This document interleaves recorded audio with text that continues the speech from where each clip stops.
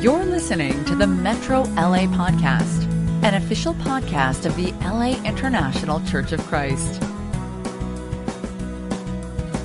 Good morning. My name is Casey Esmond. Thank you so much for tuning in with us this morning. It's a great opportunity to be here to preach God's word and to just share God's message with you. I hope that you've been enjoying and learning about the Spirit as we are doing that for the rest of the year. And I hope that you've been enjoying the lessons that was taught by Reese and Robert and just growing in your faith and in your love for God, but also growing in the Spirit and understanding what the role of the Spirit is in our lives. And this morning, the title of my lesson is called The Spirit of Love. And when I think about the word love, a song comes to my mind. And it goes, all you need is love, love, love, love. And it's from the Beatles, and that's the only lyrics that I know. That's the only part I know. I don't know the rest of it. But every time I think about the word love, I think about that song. But is love really what we need? Well, let's find out. So at this time, please pray with me, bow your heads, and we'll pray, and then we'll get into this lesson. Let's pray. Dear Heavenly Father, thank you so much, God, for just who you are. A God that demonstrated his love by sending his Son to die for us. God, I ask as we are learning about the Spirit and who he is in our lives and how we should operate and be led and to walk in the Spirit, that we are grateful and honored that we have you inside of us, that you gave us your Spirit. So God, I pray as we understand the real meaning of love and how you call us to love, that we produce it and that we show it to the world. In Jesus Christ's name we pray. Amen. My title is The Spirit of Love. Question: how do you define love? What are some ways you would like to be loved? And how does the Bible teaches us how to love? And we're going to look at a scripture here in Mark chapter 12, verse 28. And it says, one of the teachers of the law came and heard them debating. Noticing that Jesus had given them a good answer, he asked them, of all the commandments, which is the most important? Verse 29, the most important one answered Jesus, it is this, hear, O Israel, the Lord our God, the Lord is one. Love the Lord your God with all your heart and with all your soul and with all your mind and with all your strength. The second is this, love your neighbor as yourself. There is no commandment greater than these. The teachers of the law, they asked Jesus this question, and Jesus responded, telling them what is the most important part of the law. And he tells them to love God, to love him with everything, with all your heart, with all your soul, with all your mind, and with all your strength. And second is to love your neighbor as yourself. He says there is no greater commandment than these. And I think about that word important, the most important. We get that word from the Greek term portos. And it means a foundational or principle, implying the law which all the other laws hang from. And Jesus responded by describing this as the greatest law, a law that is greater than all the other laws. And Jesus sums it up in these three parts: to love God, love yourself, and love others. It's not something that we consider doing, but it's to understand that this is everything. This is who God is and who God is calling us to be. Love is God, and God is love. And in the Bible, we see that love is the fruit of the Spirit. Here in Galatians 5:22 reads, but the fruit of the Spirit is love, joy, peace, forbearance, kindness, goodness, faithfulness, gentleness, and self-control. Against such things there is no law. Paul, he describes it for us. He tells us that these are the fruits of the Spirit. And one of them is love, the first one. And this is how we should live. This love should be evident in our lives because we are disciples. We have God's Spirit inside of us. And in our lives, we produce that type of love. When you look at a tree, you know it's an apple tree, right? If an apple tree is producing orange, then it's not an apple tree. But if it's an apple tree, it'll produce apple. And we're disciples, and we have to produce the love that Jesus is calling us to produce. We have the Spirit inside of us, and we have to live by it. And the love of that is in the fruit, is the fruit of the Spirit. Verse 24, it says, those who belong to Christ Jesus have crucified the flesh with its passion and desire. Since we live by the Spirit, let us keep in step with the Spirit. The Bible tells us that those who belong to Jesus have crucified the flesh, meaning we put aside the old man. We repented. When we're going through our Bible studies, I remember when I first started studying the Bible, I had to give up so many things, in my life. All the wrong things I was doing, I had to put it aside because that's what I'm used to doing. And becoming a disciple, I had to make a decision to put that aside. And I had to crucify it. And studying the Bible and understanding who Jesus is was, it was great. Understanding what Jesus done for me, it was life-changing. And then when you make that decision and you confess Jesus as Lord of your life and you get baptized, you receive the Holy Spirit. And now you live by the Spirit. And not only living by the Spirit, but keeping in step with the Spirit by letting the Spirit guide you. I think about, when I'm walking with my daughter, she likes to walk without me holding her hands. And she likes to go off and run, and I have to chase her down. I have to grab her. I have to literally keep in step with her because to protect her, to make sure no harm comes towards her, or make sure she doesn't get hurt or run into the middle of the street when there's cars. I have to keep in step with her. And I feel like that's what the Spirit does for us. We have to keep in step with the Spirit because we can't live this life alone. It's hard. And that's why I know God gave us the Holy Spirit to guide us. And here in Galatians 5:16, it says, so I say, let the Holy Spirit guide your lives. Each day, you have a choice to walk by the Spirit or walk by your own will. Are you following the course of this world? It says in Ephesians chapter 2, verse 2, which you used to live when you followed the ways of this world. Or are you walking in the manner worthy of the calling to which you have been called? In Ephesians 4:1 says, as a prisoner for the Lord, then I urge you to live a life worthy of the calling you have received. In this letter to the Galatian church, Paul makes the believers responsibly, abundantly clear. They're responsible for their walk with God. And he makes it clear by saying that we must walk by the Spirit. That way you would not gratify the desires of the flesh. And that's why I talked about how, I'm walking with my daughter and I have to protect her from different things. When we're doing things on our own without operating in the Spirit, we fall. We make mistakes. We fall back into our sin. But when we're allowing the Holy Spirit to guide us, we know what's right from wrong. Each day we have a choice to follow the path of this world or allow the Spirit to lead us. And guess what? They're not the same path. Your path, the flesh, or God's way, Spirit-led. It's a conscious choice you need to make, or we need to make each and every day. And I pray that the Lord will fill you with the Spirit. I pray that you will continue to walk by the Spirit, and then with that be ready to obey. And the Spirit does something great. It calls us, it leads us to love, and not just any love, but the love of God.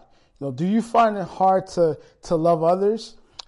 Do you find it love to love those who don't love you back? For me, yes, it's very hard.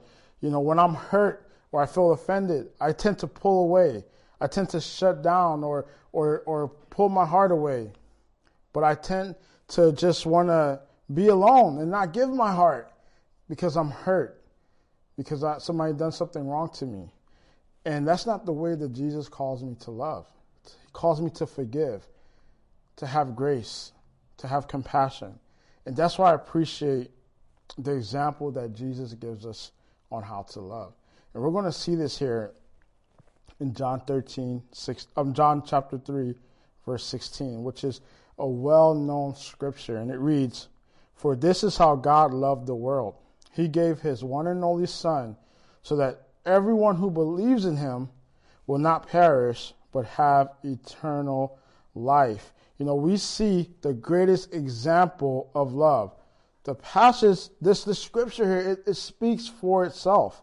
You know, it tells us that the love of God, the love that he has for us is greater than any other love that we probably experience. And that's what made me make the decision to become a disciple, understanding what Jesus has done for me. He sacrificed himself for me, and I took it personal. I never had anyone to sacrifice their love for me. I mean, I've had someone give to me when they didn't have to, or someone took care of me when they didn't have to. But Jesus died for me. He gave his life for me, and I appreciate that. That convicts me. It shows me the true meaning of love. And I look at it this way. The love of God saved my life. I have an opportunity to live according to God's word, so that when I go off to heaven, I hear those words, "Good and faithful, well done, good and faithful servant." God's love has no comparison. This love that God demonstrates teaches us the true meaning of love, the spirit of love, the love which the Holy Spirit manifests inside of us. And we know this word by agape. And agape love is unconditional. I feel like his love is unconditional, sacrificial, selfless, pure, understanding. God love is agape. And God so agape the world, he gave his one and only Son, so that whoever believes in him will not perish, but have eternal life. Isn't that amazing? Sit with that. Think about those words. The scripture says that God loved, he agape the world, the whole entire world, everyone, people who don't even know who he is, who still sin. But God loved the world. And he demonstrated that by doing something great, doing something that I can't even comprehend, that he sent his Son to die on the cross. You know, Romans 5:6-8 says, "You see, at the right time, when we were still powerless, Christ died for the ungodly." Verse 7, "Very rarely will anyone die for a righteous person, though for a good person, someone might possibly dare to die. But God demonstrated his own love for us in this: while we were still sinners, Christ died for us." It's amazing. I mean, this scripture speaks for itself. It ended by saying, but God demonstrates his own love for us. His own love for us. While we were still sinners, Christ, his Son, his one and only Son, died for us. That's deep love. You know, I call that deep love. True love. God gave his Son. His Son died. And we are beneficiaries of that great act of love. Meaning now we have the opportunity to be reborn and to be a new creation through baptism. By our mindset being renewed, every day we're changing our lives. We're watching our lives in doctrine. We're persevering. We're getting closer to God through prayer, through confession, through reading our word. And we have that opportunity. And we receive the Holy Spirit to be an example and to guide us and to lead us in the way of love. And we get to be an example of God's grace and help people come to God and stay faithful to Him. To knowing when this is all over, we get to be with God. And like I said before, and to hear the words, "Well done, my good and faithful servant." And God, He demonstrated His agape by doing this for you. Make it personal. Know that God is doing it for you. If you're sitting on your couch, listening in your car, making breakfast, just stop and just think about what God has done for you. Why? Because He loves you. Because God loves us. He loved us first, and that's how we learn how to love. And guess what? With that, we are called to love just how God loves us, to sacrifice, to give when we don't want to give. You know, the title of my sermon is The Spirit of Love. And you think about, where are you at with that? Where is your love? Are you loving your neighbor? Are you loving yourself? Are you confessing your sins? Are you getting open? Are you helping someone? Where is your love? And I think that God gives us the greatest example ever. And we can't love like this on our own. And that's the beauty about it. We're not alone. We have God's Spirit inside of us.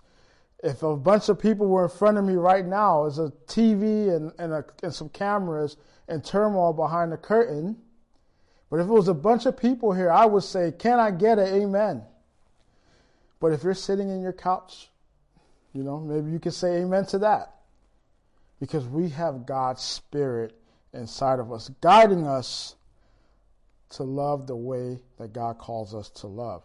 And this love is not a feeling, but it's a choice. A choice to be kind, to sacrifice, to consider others' needs greater than oneself. That's the spirit of love. In 1 Corinthians 13, verse 4, it says, "Love is patient, love is kind, it does not envy, it does not boast, it does not proud, it does not dishonor others, it is not self-seeking, it is not easily angered, it keeps no record of wrong. Love does not delight in evil, but rejoice with the truth. It always protects, always trusts, always hopes, always perseveres. Love never fails." And I love this example here. I love how the way love is broken down in this way in the scripture. And I kind of compare and contrast when I read this. And I say the flesh says to give up, but the Spirit says agape is patient. The flesh says to be cruel, but the Spirit says agape is kind. Flesh says to envy. Spirit says agape does not envy. Flesh says to boast. The Spirit says agape does not boast. Flesh says to dishonor. Spirit says agape does not dishonor others. Flesh says, "I'm a do be." I added that one in there. The Spirit says agape is not self-seeking. Flesh says to be angry. The Spirit says agape is not easily angered. The flesh says to always bring up past hurts, what stuff that hurt you, and you're constantly bringing it up. The Spirit says agape keeps no record of wrongs. The flesh says to lie, to keep things in. No one understands me. The Spirit says agape does not delight in evil, but rejoices in the truth. Agape always protects, trust, hope, and persevere. And this is my favorite part. Agape never fails. Love is something that God defines for us and calls us to live by. God calls us to not only operate in the Spirit, not only to walk in the Spirit, but to also produce love. One of the most important traits of a disciple character is love. And God demonstrated it. His perfect love, his selfless love. And he demonstrated it to the world. And we have that great example. So we're not confused on what love is. And as a child of God, as a disciple, we need to strive to show others God's love through us. This world needs the love of God with so much things that's going on, especially with the pandemic. You know, I love to connect with people. I love to be around people. And then this pandemic happened and you had to isolate and stay away from people and watch service online, which is great, and I'm just grateful for that. But I still have to be loving. I still have to find ways to connect and to give my heart, to show others who needs that love of God. Here's a cool quote. It says, "Love has nothing to do with what you are expecting to get, only with what you are expecting to give, which is everything." Here in 1 Corinthians 13, verse 1 says, "If I speak in tongues of men or of angels, but do not have love, I am only a resounding gong or a clanging cymbal. If I have the gift of prophecy and can't fathom all mysteries and all knowledge, and if I have faith that can move mountains, but do not have love, I am nothing. If I give all I possess to the poor and give over my body to hardship, that I may boast, but do not have love, I gain nothing." And when I read this, it tells me, it shows me that love matters more than anything that I am doing. We produce this type of love. So we don't just do it in our own will. We do it with the Spirit and how God calls us to love. Where there is love, there is life.